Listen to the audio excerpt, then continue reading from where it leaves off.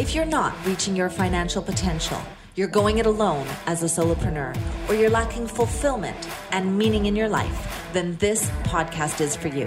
In each and every episode, Rock helps you create breakthroughs and results so you can live life on your terms. So get ready to unleash more money, time, and magic in your life. Here's your host, Rock Thomas. Hey everyone, thanks for listening. My name is Rock Thomas, and I'm the host of Rock Your Money, Rock Your Life podcast. And before we get started today with the show, I want to remind you that the reason that I do this every single week is because I'm here to help you create financial freedom and fulfillment.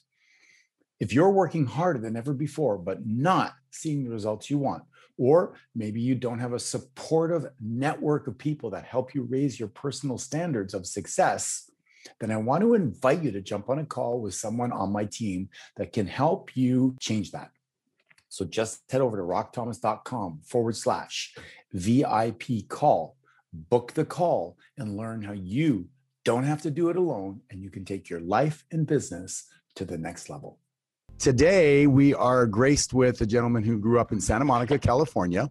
He was decorated performance coach and lifestyle entrepreneur who has applied his innovative methods, and we're going to learn about those innovative methods, to living a life of adventure, which we love, philanthropy, and entrepreneurship.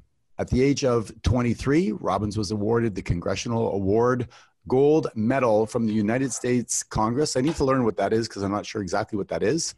Sounds really sexy though. By 25, he gained international renown as a creator of revolutionary approach to maximizing personal performance that accelerated organizational success for a wide range of businesses. Wow, that's a mouthful.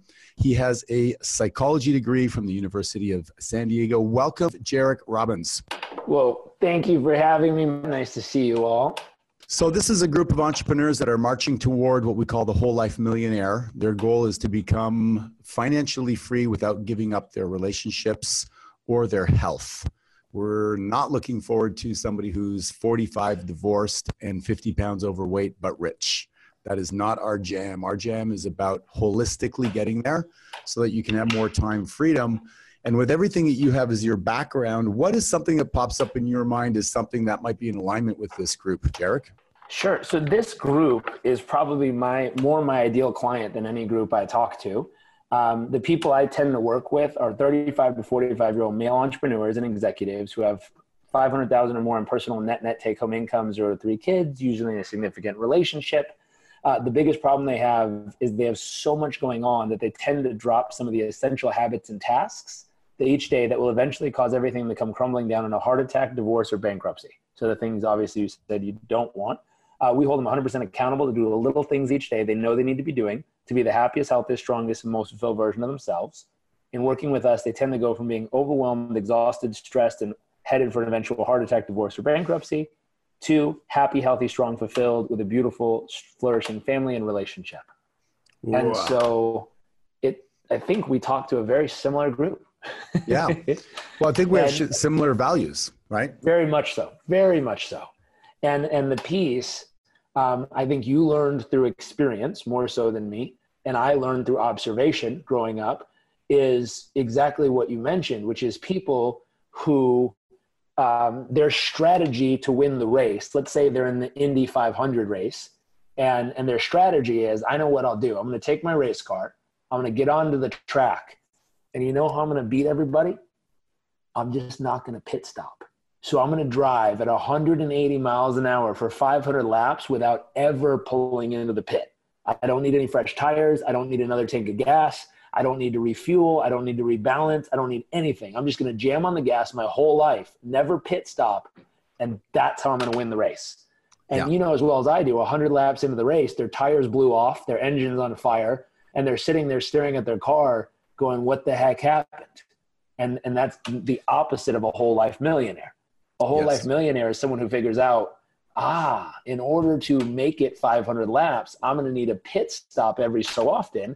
And during this pit stop, I need to figure out how to get back from, like, I drain. What do I have to do during this short pit stop to get all the way back up to the best version of myself?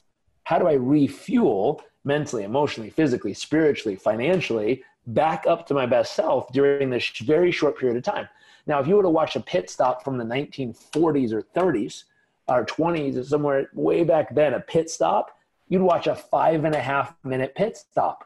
The car would pull in, the dude with the hammer would sit there and like try to get the lug nut off. Eventually the wheel pops off and the guy kind of wheels it away. Then he comes wheeling back with another wheel. And meanwhile, the driver's sitting there and someone's holding up a Coca-Cola while he's kind of sipping it and smiling and waving at people. Someone comes in and cleans the windshield with spray and a towel, like the guy at the stoplight. Someone else, brings over and slowly pumps fuel into the car. And 5 minutes later, you see the guy go out into the race. Now, if you watched an Indy car race, like one of the Monaco Grand Prix or one of the big ones, Formula One races, they get these pit stops down to 6 seconds or 5 seconds nowadays. Incredible. Like you blink and the car is gone and you're like, that wasn't a pit stop. And you watch it and the car comes flying in. They have about 15 to 20 people standing around the car and every person has one specific task to do. And you watch as it comes in, it stops. This dude lifts up the car. The other guy goes, one guy pulls off the wheel. The other guy slams on the wheel. The guy goes, the car goes, you're like, what the heck just happened? It refueled. It got a full tank of gas. It got 4 new tires. They got rebalanced. They cleaned the windshield. They did everything else in 5 seconds, and the thing zipped right back out into life. Now, that's the metaphor I use for people who want to be the whole life millionaire concept. They want to be happy, healthy, strong, fulfilled in everything they're doing. They need to figure out, number one, how fast and how far can you go before you need a pit stop? What's your extreme level?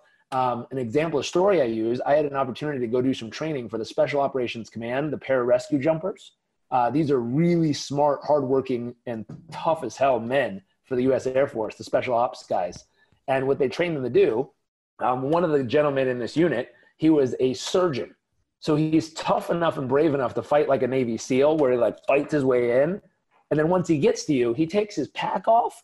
He has an entire surgery kit in his backpack, and he can do full surgery on you to save your life under heavy fire and combat conditions with shit blowing up and people shooting, all kinds of chaos. I'm like, wow, how do you stay focused when like bombs are blowing up and bullets are flying over your head? And you're like, just giving full surgery to some dude on the ground. That's amazing. And while we were there, one thing that they did as a gift to me for coming out and doing some training for them, they did something called drown proofing. Basically, they tied me up and they threw me in the pool and drown proofed me. I just said it to a group I was training earlier today. I said that out loud and he was in the service and he was like, oh, that sucks. And I started laughing. Oh, you've done this before. And what they had me do, they tied my arms and legs behind my back and my legs together. They threw me in the pool and I had to bob for 5 minutes, meaning I had to sink down to the bottom, press off, go 15 feet back up to the top. At the very, very top, as my head kind of came up above, I had to go and get a breath of air. But the problem is, if you're full of air, you float. So I had to let the air out slowly to be able to sink all the way back to the bottom and then bounce off the top, get all the way to the surface, get some air, and then let it all out and get all the way back to the bottom. I had to do it for 5 minutes straight. And they laughed while I choked on a lot of water the first few times until I figured out the rhythm. But then I got the rhythm and I figured out how to do it. One thing that they told me, some of the people who join this pararescue jumpers group, they don't know how to swim when they start the 5-week course.